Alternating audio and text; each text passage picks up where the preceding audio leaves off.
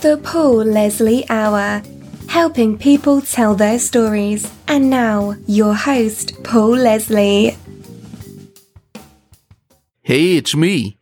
Ladies and gentlemen, Ken Burns is joining us. I consider him an American treasure. As a documentary filmmaker, he's directed and produced some of the most talked about documentaries in history. He's covered some of the most quintessentially American topics, from baseball to jazz, and now country music. It's entitled Country Music, a Florentine Films production. It's a documentary mini-series, 8 parts. It has just debuted on PBS. Thank you, Ken, for joining us. Thanks for having me. Something that you would notice when you see this series, which I've enjoyed so much, is how intricate it seems to be. And I watch it and I think, gosh, this must have been so much work.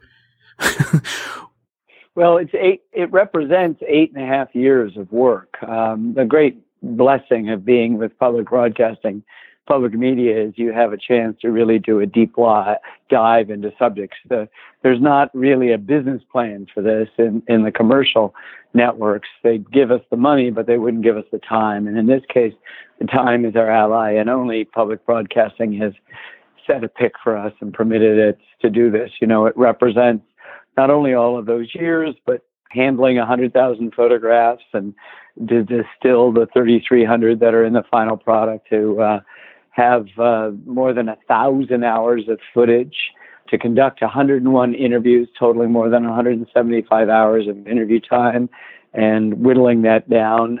All of that is this huge time-consuming process that, together with the script, which is this intricately braided, interwoven document that undergoes literally 24 kind of rewrites as we're working on it and learning more things, is for me a thrilling process. And I'm now just happy that it started last night. We can air it, for everybody who has a chance to see it.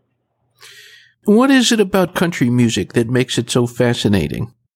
Well, you mentioned my subjects. You said quintessentially American. I think, every film that I've made, and it's pushing nearly 40 different films, and I count a film that's 1 hour as one, and I count a film like the Vietnam War that's 10 episodes and 18 hours as one.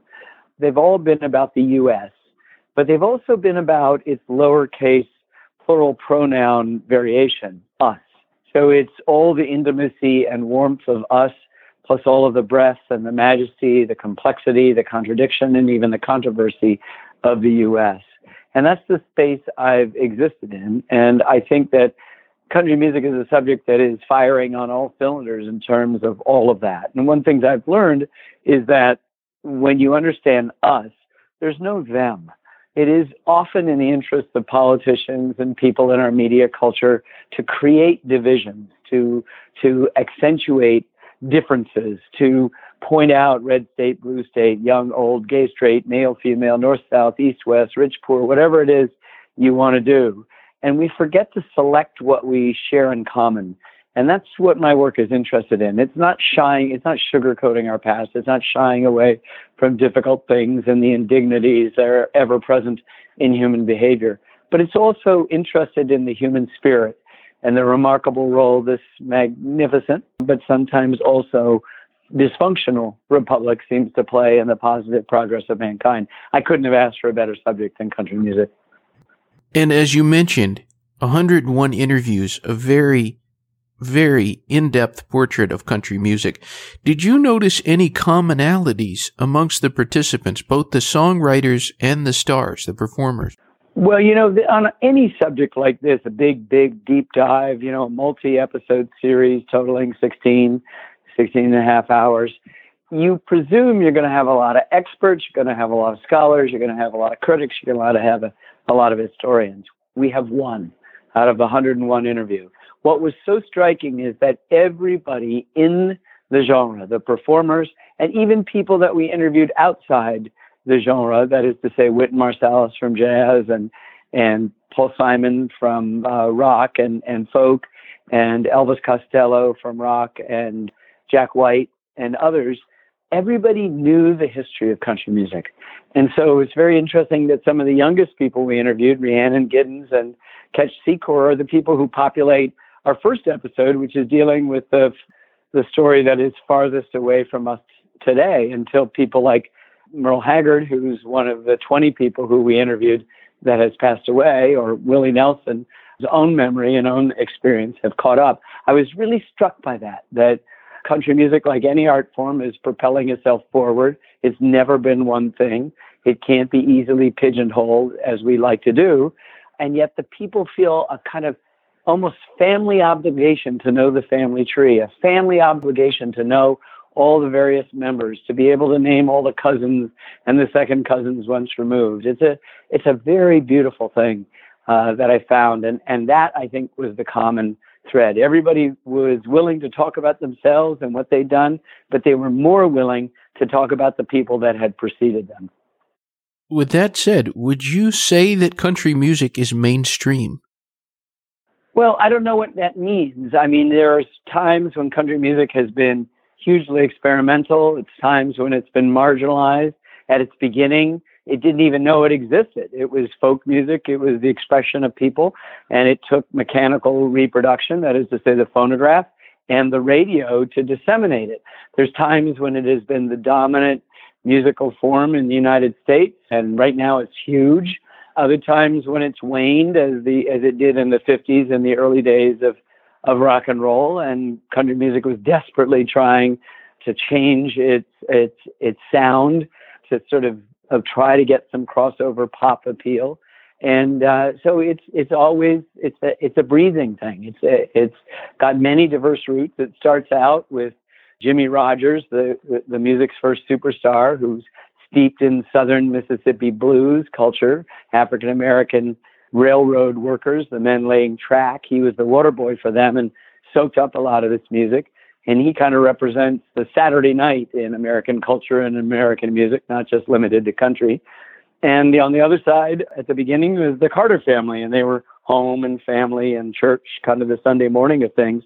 But they also had an African American mentor who collected songs with them and gave them melodies and songs he had learned in the Black church experience and from the blues. And so it starts off as more than one thing, and each one of those things is itself an amalgam, just like America, like an alloy, stronger because of its constituent parts. And then it goes on to sort of pursue cowboy music and Western swing and all the various permeations of string band music up and down Appalachia that eventually in one area becomes bluegrass, this kind of hybrid music within a music. It's got the Nashville sound, which is the attempt to try to have that pop crossover success, and then the reaction to it, which is the Bakersfield sound that's defiantly twangy and defiantly honky-tonky, and it's just a wonderful story. So I don't think you can at ever one point say it's mainstream. It certainly is right now. Countries, I mean, I live in rural New Hampshire. You spin the dial, you're more than likely to hit a country station. I'm right now speaking to you from New York City, where one of the most popular radio stations is a country station. So it's ubiquitous, it's nationwide, and always has been. I mean, we talk about it as a southern and rural thing, but it's, you know, big cities like Chicago and Charlotte and Fort Worth and Dallas and Shreveport and particularly Nashville, along with Bakersfield and LA, are all hugely important to the growth and development of country music. So to pigeonhole it is to isolate it and suggest it's kind of an island nation that you need to have a visa or a passport or some relaxed immigration, when in fact it abuts all the other great forms of American music, jazz and the blues and rhythm and blues, and country and rhythm and blues are the parents of rock. And so it touches rock and country and pop and gospel and rap and even classical music, all intertwined in this wonderful kind of mixture, this kind of gumbo, this stew of American music. Other than this idea that you, as you were just saying, country music, oh, that's something that's only Southern. In the documentary, there are people from places like Michigan. What other misconceptions do you think there are about country music? What maybe does the public get wrong? Well, I think, you know, Harlan Howard, the songwriter, said that country music was 3 chords and the truth. that's acknowledging that it doesn't have the kind of complexity and sophistication of some form of classical music and jazz, that it's very elemental musically, but those are really beautiful, beautiful melodies that it does have. But that other part, the truth, means that it's dealing with universal human themes. And we sometimes don't want to deal with those things. And we often, as we characterize or mischaracterize country music, we say it's about good old boys and pickup trucks and hound dogs and six packs of beer. And while there is a proud and honorable tradition, that's a small part of country music. What it deals with are two four-letter words that most of us would rather not deal with, and that's love and loss. And the songs that are sung by all the great country singers deal primarily with that. There's, the joy of it. There's, Hank Williams, he sings, I got a hot rod Ford and a $2 bill, and I know a place right over the hill, talking about the sort of joy of new love. And he also says, the silence of a falling star lights up a purple sky. And as I wonder where you are, I'm so lonesome I could cry. There's nobody that doesn't know that exuberance and that excitement, and there's especially nobody that doesn't know the sadness of being so lonely you could cry. It is just truly incredible poetry. I saw on Twitter you saying that I'm So Lonesome I Could Cry was your favorite country song. I'm curious, what about the second favorite? Could you pick one? Well, my favorite always, it's so impossible to do that. It's like saying, what's your favorite child? And you can't do that. So I love I'm So Lonesome I Could Cry. I love Johnny Cash's I Still Miss Someone. It's very simple, like the Hank Williams I'm So Lonesome I Could Cry. At my door the leaves are falling, a cold wild wind will come. Sweethearts walk by together, and I still miss someone. I go out on a party and look for a little fun, but I find a corner because I still miss someone. I'll never get over those blue eyes. I see them everywhere. I miss her arms that held me when all the love was there. I wonder if she's sorry for leaving what we'd begun. There's someone for me somewhere, but I still miss someone. 4 simple verses, elegant, reduced, almost haiku-like poetry, welded together with a beautiful melody. Remember, music is the only art form that's invisible. Wynton Marsalis says that. If you marry that with this distillation of language, communication, that's poetry, you've got a delivery vehicle that goes right to the heart. Merle Haggard, who passed away after we had the great good fortune of interviewing, said, it's about things that we believe in but can't see. Was there a specific moment when you realized, okay, the next film, it's going to be about country music? Yeah. So we overlap a lot of these projects. And so the last big film I finished was in 2017 with the Vietnam War, 10 parts, 18 hours. And last fall, we had just a 2-hour film on the history of the Mayo Clinic. But back in 2010, I had bumped into an old friend in Dallas, and he said, you ever think about country music? And I had thought about it, but it went right to my heart right then. And that's what I decided to do. So 8.5 years later, here it is. Now I have 4 different producing teams, and that was done with one team. We're in the middle of working on the Dust Bowl, and that team then moved over to country music, just as the team that had done Prohibition moved on to the Vietnam War. And there are other projects going on and other teams that I work with. But yeah, no, we've plowed ahead. Some folks have actually worked on it for that long, and it's been the only thing they've had to do. There was a part of the documentary that I found very interesting where they were talking about the inspiration or the fuel that fed the pen of Hank Williams. And they were saying that it was a divine inspiration. Yeah, it's a wonderful phrase. Somebody asked, this is Marty Stewart, who's the unofficial historian of country music and himself a virtuoso mandolin player who's played with Ricky Skaggs and Bill Monroe and Johnny Cash. Those were his only, 3 jobs in his life. And he's a wonderful figure in our film. But he said somebody had asked Hank Williams, Hoss, how do you write all them sad songs? And he said, I don't. I just hold the pen and God writes them for me. And what Marty said is just priceless. He says, if you think about the creator, the person that made the sun and the moon and the stars, a 2-minute country song isn't that hard. And I just love that. And in fact, most of Hank Williams' great ones just came out in 10 or 15 minutes. He wrote Hey Good Looking in less than 10 minutes. It's one of the great songs of all time.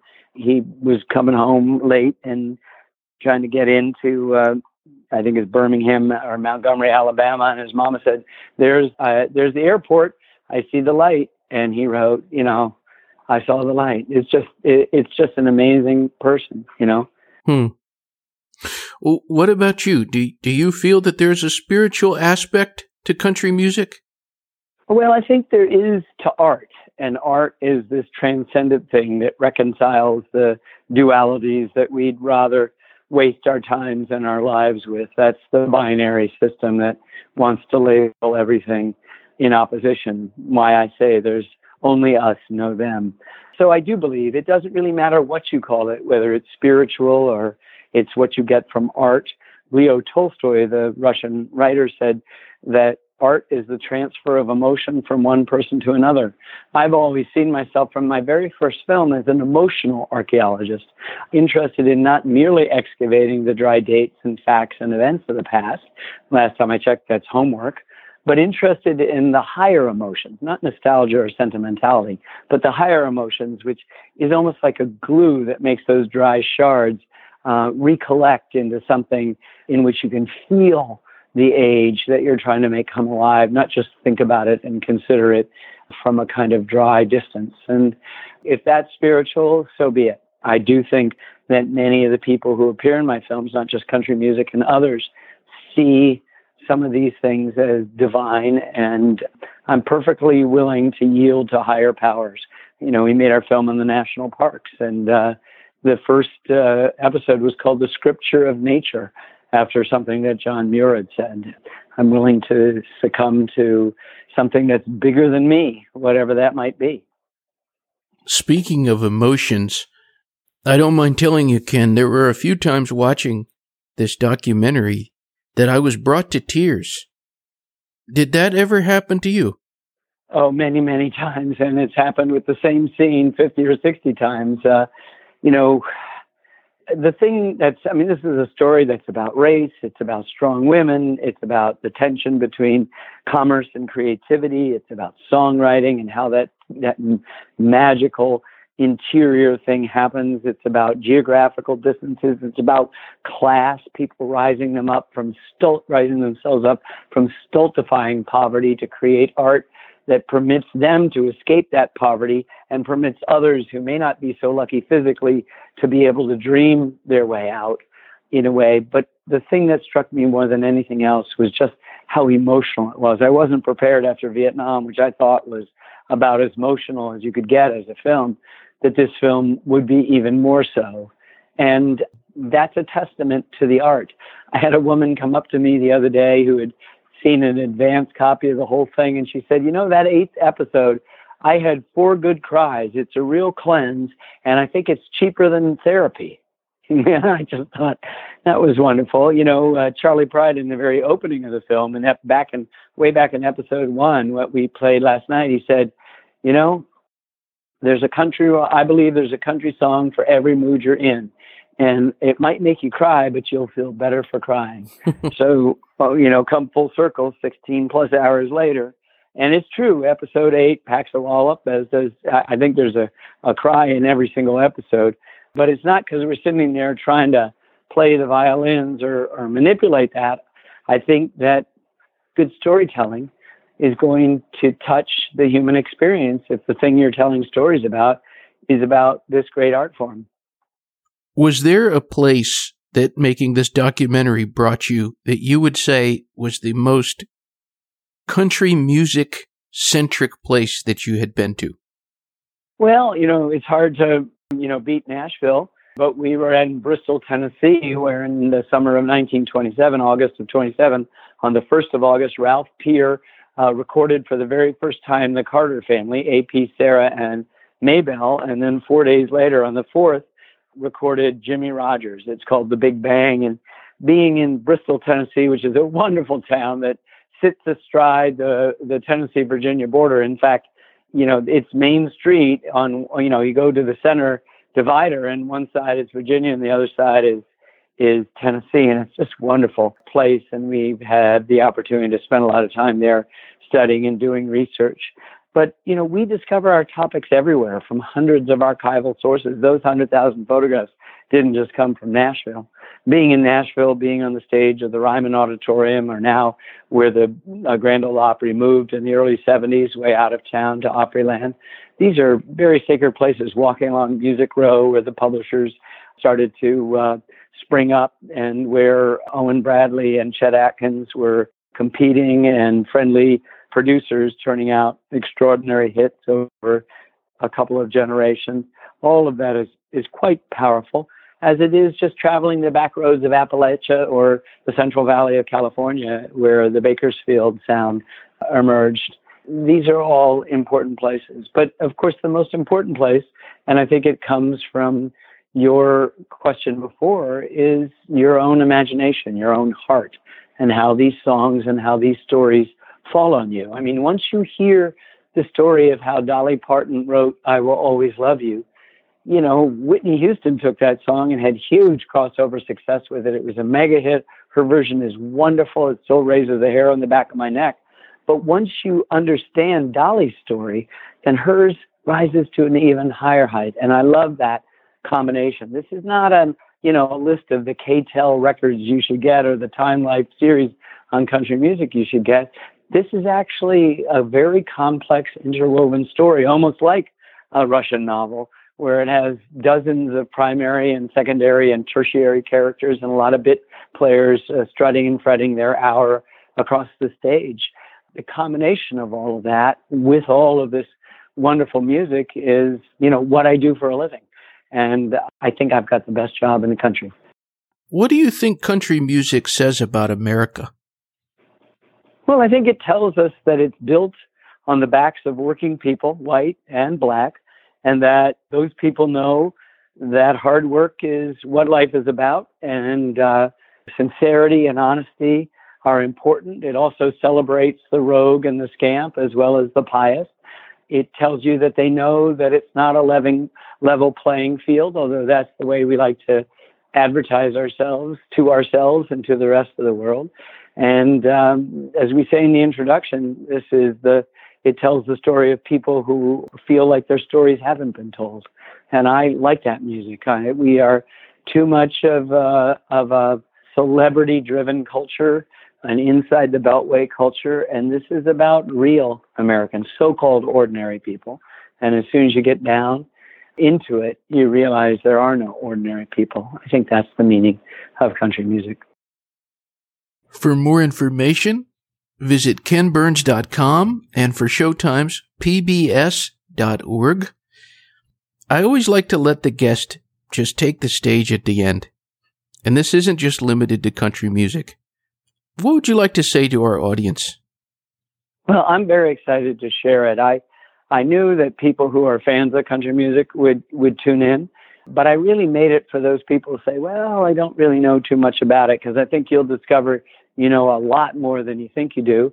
And I also made it for those people who say, I don't like country music, which is sort of funny because you can't not like it once you've given it a chance. And so I have a good dear friend who came up to me and said, Ken, I've loved everything you've done, but I don't know about country music, as if I'd stepped in a cow patty. But after he looked at all 8 episodes, he was in a puddle sobbing, and he spent the last year and a half trying to unnecessarily apologize to me, telling me how much he loves it and telling me what he's downloaded this week and what he's listening to. And I love the fervor and the enthusiasm of his conversion. And I'll hope that we can make everybody who has a chance and gives the series a chance to convert them too, if they aren't already big fans of country music. Ken, it's a great pleasure. Now I'm going to go watch the series. Great. It's my pleasure, Paul. Thank you. All right. Until next time. Thank you. Have a good night. Bye-bye. Zapabi, papa, do nakajiba, loop dikis on the gujia, the kasagika like a pina, say the bocheki, yaki bonking, cockadikon, kititon, keep boot, be like a touristic on the livanga like a do. Goodbye.